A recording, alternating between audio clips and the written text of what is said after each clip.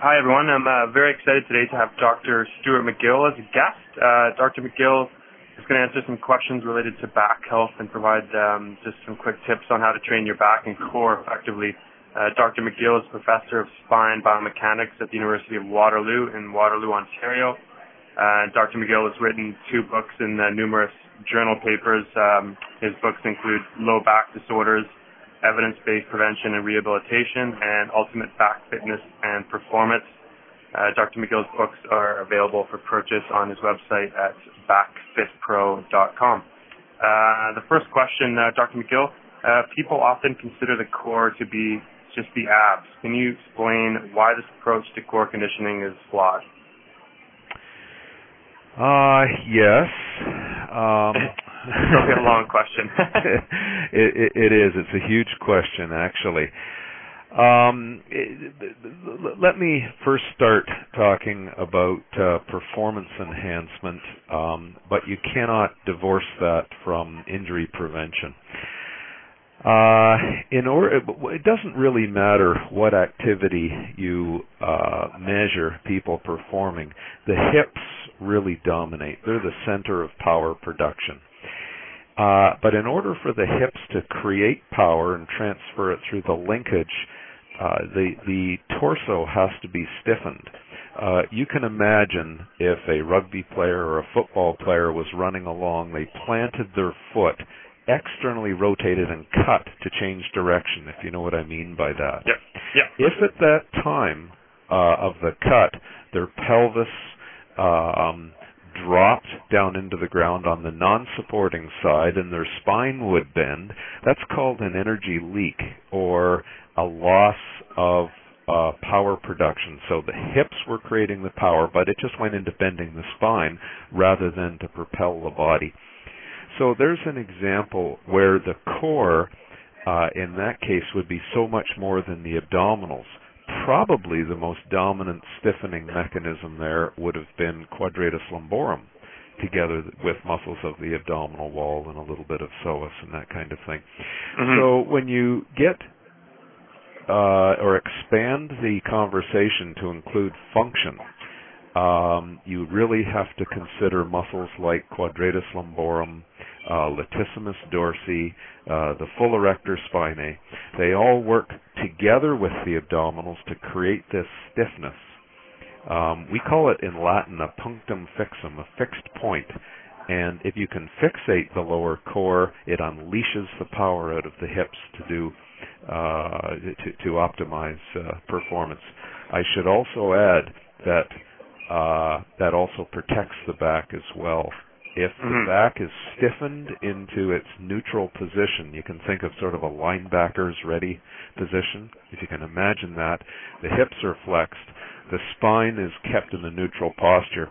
We've measured that is the most resilient posture for the spine. It can take much more loading than if it gets into a deviated posture. So that's only the beginning of the story. Yes. But it gives you 2 different perspectives on why the core, as far as training goes, in any case, is far much more than the abdominals. Okay. Perfect. We'll go on to the next question. In today's society, people are sitting more than ever. What advice can you provide with regards to workstations and prolonged sitting? I also mentioned here, do you recommend just sitting on Swiss balls or integrating standing workstations? And I'll let you take it from there. Okay. Well, we'll start again based on the scientific mechanism. We've never been able to initiate damage to people's backs from sitting. But having said that, in today's society, not only do we sit and flex our spine, which means bending it forward, which happens in a sitting posture, but you just watch people now on their BlackBerries and cell phones. They're looking down, continually flexing their spine over and over and over again.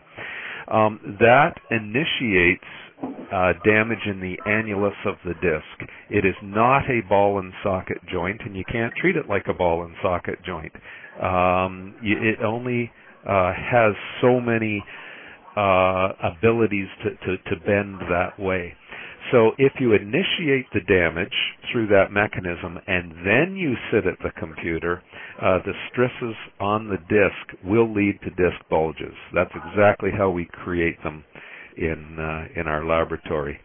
So the answer to your question now with sitting, now we understand the mechanism, is you have to avoid prolonged flexion. As you may be aware, we're associated with those lumbar pillows that we inflate and put them in the low back, and we've measured that helps to position the spine back into its more resilient posture, and in many people takes the stresses out of the disc and therefore the pain. It also does other things as well, in that it creates training capacity.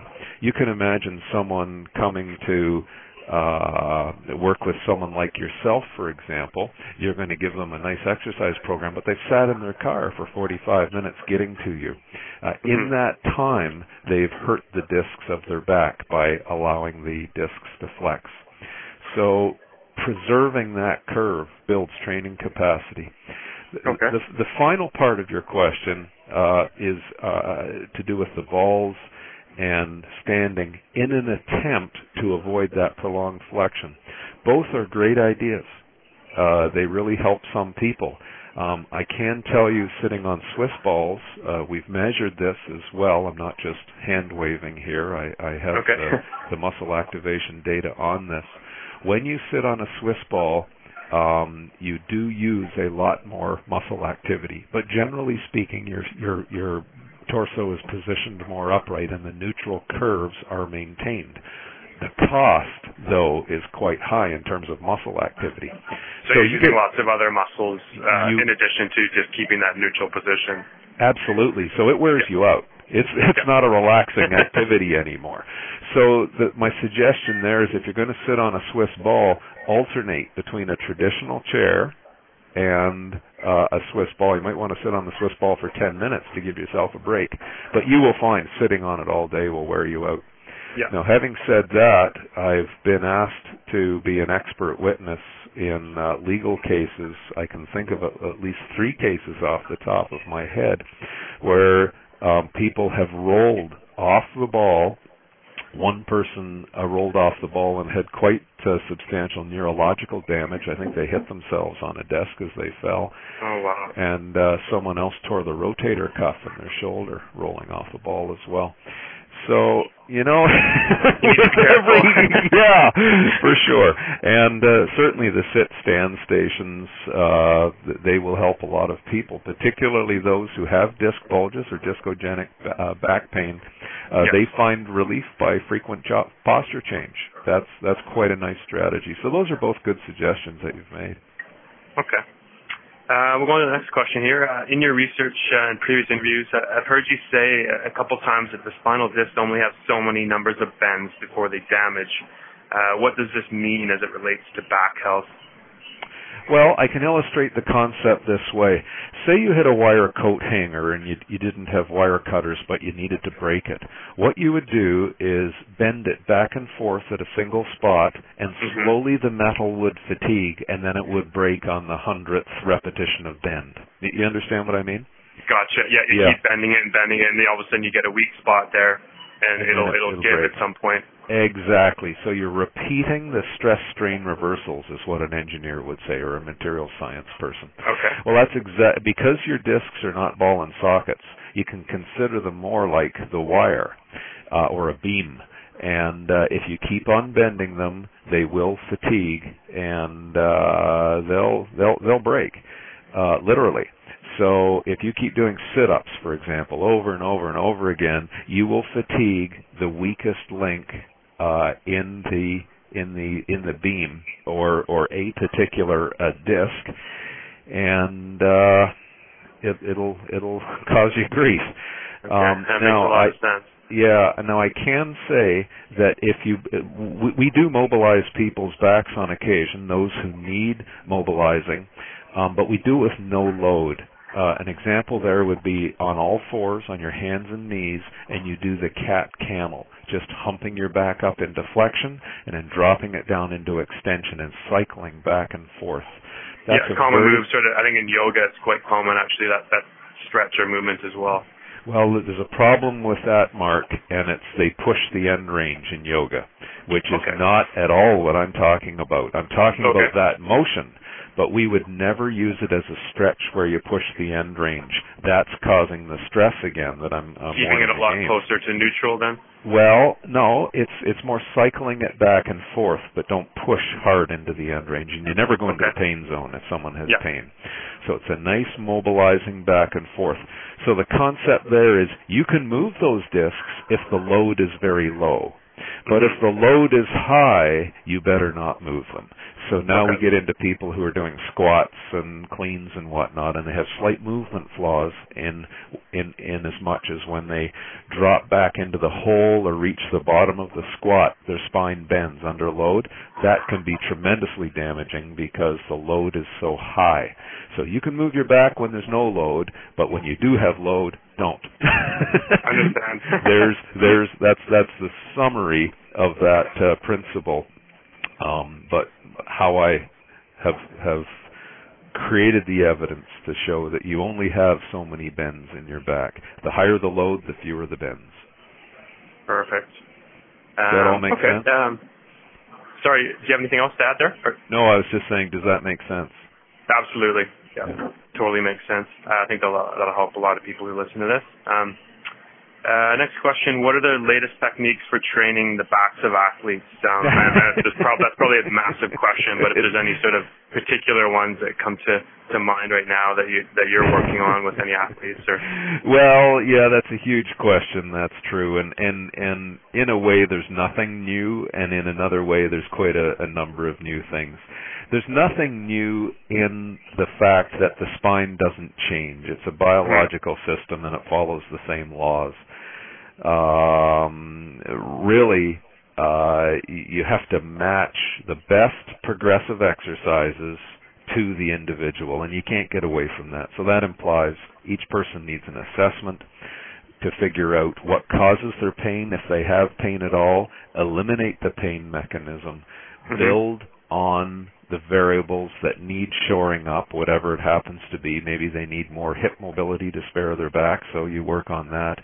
Maybe they're too strong in their back and they need more endurance, so they don't break form when they're performing high exertion or high load training exercises, or it might be an occupational task.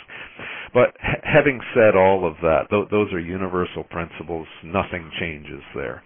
But we have had some nice discoveries in the last couple of years. One might be, a couple of years ago we measured some of these world-class strongmen. You know those athletes, you see them on TV shows like The World's Strongest Man and whatnot. Yeah, absolutely, Yeah, they carry beer kegs and pick up back ends of cars and lift some logs. Strong dudes. Yeah. What we learned from them, we were measuring their muscle activation profiles and using our models to figure out their joint loads and whatnot. It's very clever, a variety of tasks that the strongmen do. In other words, if you have a weakness in your body, they will find it. For example, quite often grip strength is a weakness of a strong man or woman who trains on barbells and dumbbells. They're used to picking up small diameter bars, like an Olympic bar. But if you gave them a large object to grip and manipulate and bend and steer, or something like that, like picking up an atlas stone, their strength is out of balance. So I learned to appreciate creating the balance of strength and ability through the body, and doing more bench press won't help them because they're already strong there. To put that strength into the football field or the hockey rink or the bobsleigh run or whatever, it's a matter of really shoring up the weak link. So grip is extremely important. But we also found that carrying things asymmetrically, like the heavy suitcase carry. I've read something in your research as well. You talk about maybe carrying a kettlebell in one hand or something, and it forces you kind of to tighten up your core in order to not bend over, basically, and give way to all the weight. Yeah, think of how many times in the weight room, for example, you stand on one leg and ask your body to support load. It's very, very rare. And yet that is the defining strength of so many tasks. You know, imagine being on the football field and you've got to change direction quickly. I've already given you that example. You might have 3 people on your back trying to pull you down, and yet you still have to stand on one leg and drive forward. Yeah, if you're making a cut, you've got that one leg to drive off of. Yes, but we measured that was the missing strength in a lot of strong men too. That's what causes the failure of them carrying a suitcase or an object or a beer keg or whatever it is a long distance. It's that lateral strength. So once again, we get back to quadratus lumborum and how many people train that. Well, I can assure you now that the athletes that I consult with very much consider that mechanism. So there's another example. And we were working with some top UFC fighters. Do you know what they are? The mixed martial arts. Absolutely. Yeah. I mean, that's quite a huge thing. I know on TV these days. Right. Well, what I learned from working with them is that their ability to kick and strike quickly isn't a matter of strength as much as it's a matter of training muscles to contract very quickly and then relax very quickly. So you could imagine if you were going to kick high, as if you were going to kick an opponent, I mean, I hate to say this, but in the head, then we measured they have a pulse of stiffness and force through their body to initiate the motion, and then they must relax, because if they kept the muscles forceful, the muscles are stiff and slow. So they have to relax the muscles as the foot increases its closing velocity from the ground to your head, so to speak, or to the opponent's head. Yes. And then at the instant of impact, they have another pulse through their body. So at that instant, they're not loose anymore, but they're very tight and stiffened, so that in actual fact, if the fighter weighs, say, 177 pounds, which is the top of the weight category, then they've turned their body to stone, or they create what we call effective mass. So they're hitting you with the full weight of their body at that instant. Okay. So do you see how it's a double pulse? Absolutely. It's a pulse to initiate the movement, then you relax to create speed, and then pulse. So to create that double pulse means that you have to activate muscles extremely quickly and then relax them to allow the pulse and speed, the middle section, the relaxation phase to occur. How many great trainers are training rate of muscle contraction and rate of muscle relaxation? And yet, and it's the same thing when I measure the great distance hitters in golf. They're not necessarily strong people, but they have this wonderful gift of creating a pulse, an on-off, at the instant that the club hits the golf ball. And it's the same with the great baseball hitters as well. Somehow they've created this neurology to create the pulses. So there's 2 nice little discoveries that if you can get them right, you'll really enhance athleticism. And at the end of the day, who wins is not the one who has the highest bench press. Who wins is the one who can steer their strength, eliminate the energy leaks throughout their body, and can pulse muscles on and off very quickly. Gotcha. Yeah, so those are the critical determinants to train. Oh, those are great. Next question here, are there any particular exercises you recommend to increase spinal stability and athleticism? And maybe just give 1 or 2. And I know I've also put here, is there any to avoid? And one that comes to mind off the bat is you're talking about doing those traditional sit-ups where you're constantly flexing the spine. Well, yeah, that's one thing that we've done with all our UFC fighters, is to show them, it's martial arts tradition to do thousands of sit-ups. But so many of them develop intolerance to flexion because of the numbers of bends that they create. But the reason they do it, Mark, is to create an armor. They have to create an abdominal and chest armor of heavy muscle so that they can withstand the kicks and the punches. And I've measured these punches. Some of them are well over a ton of peak force when they hit you. So you can imagine, that would lacerate your liver or damage your spleen in an average person. So in some respect, that muscle they're adding through those maybe traditional sit-ups is acting as some protective equipment, as you say. That's exactly what it is, first and foremost. Absolutely. People don't realize that. So they have to create the armor. But having said that, you can do it through sit-ups, and a few lucky ones will survive, and their backs will be able to take it. But, they need all the spine flexion for the jiu-jitsu they do and that kind of thing. So now we have a conundrum. How do you build the armor? Well, the best way we've found is an exercise called Stir the... Thank you. Please stand by.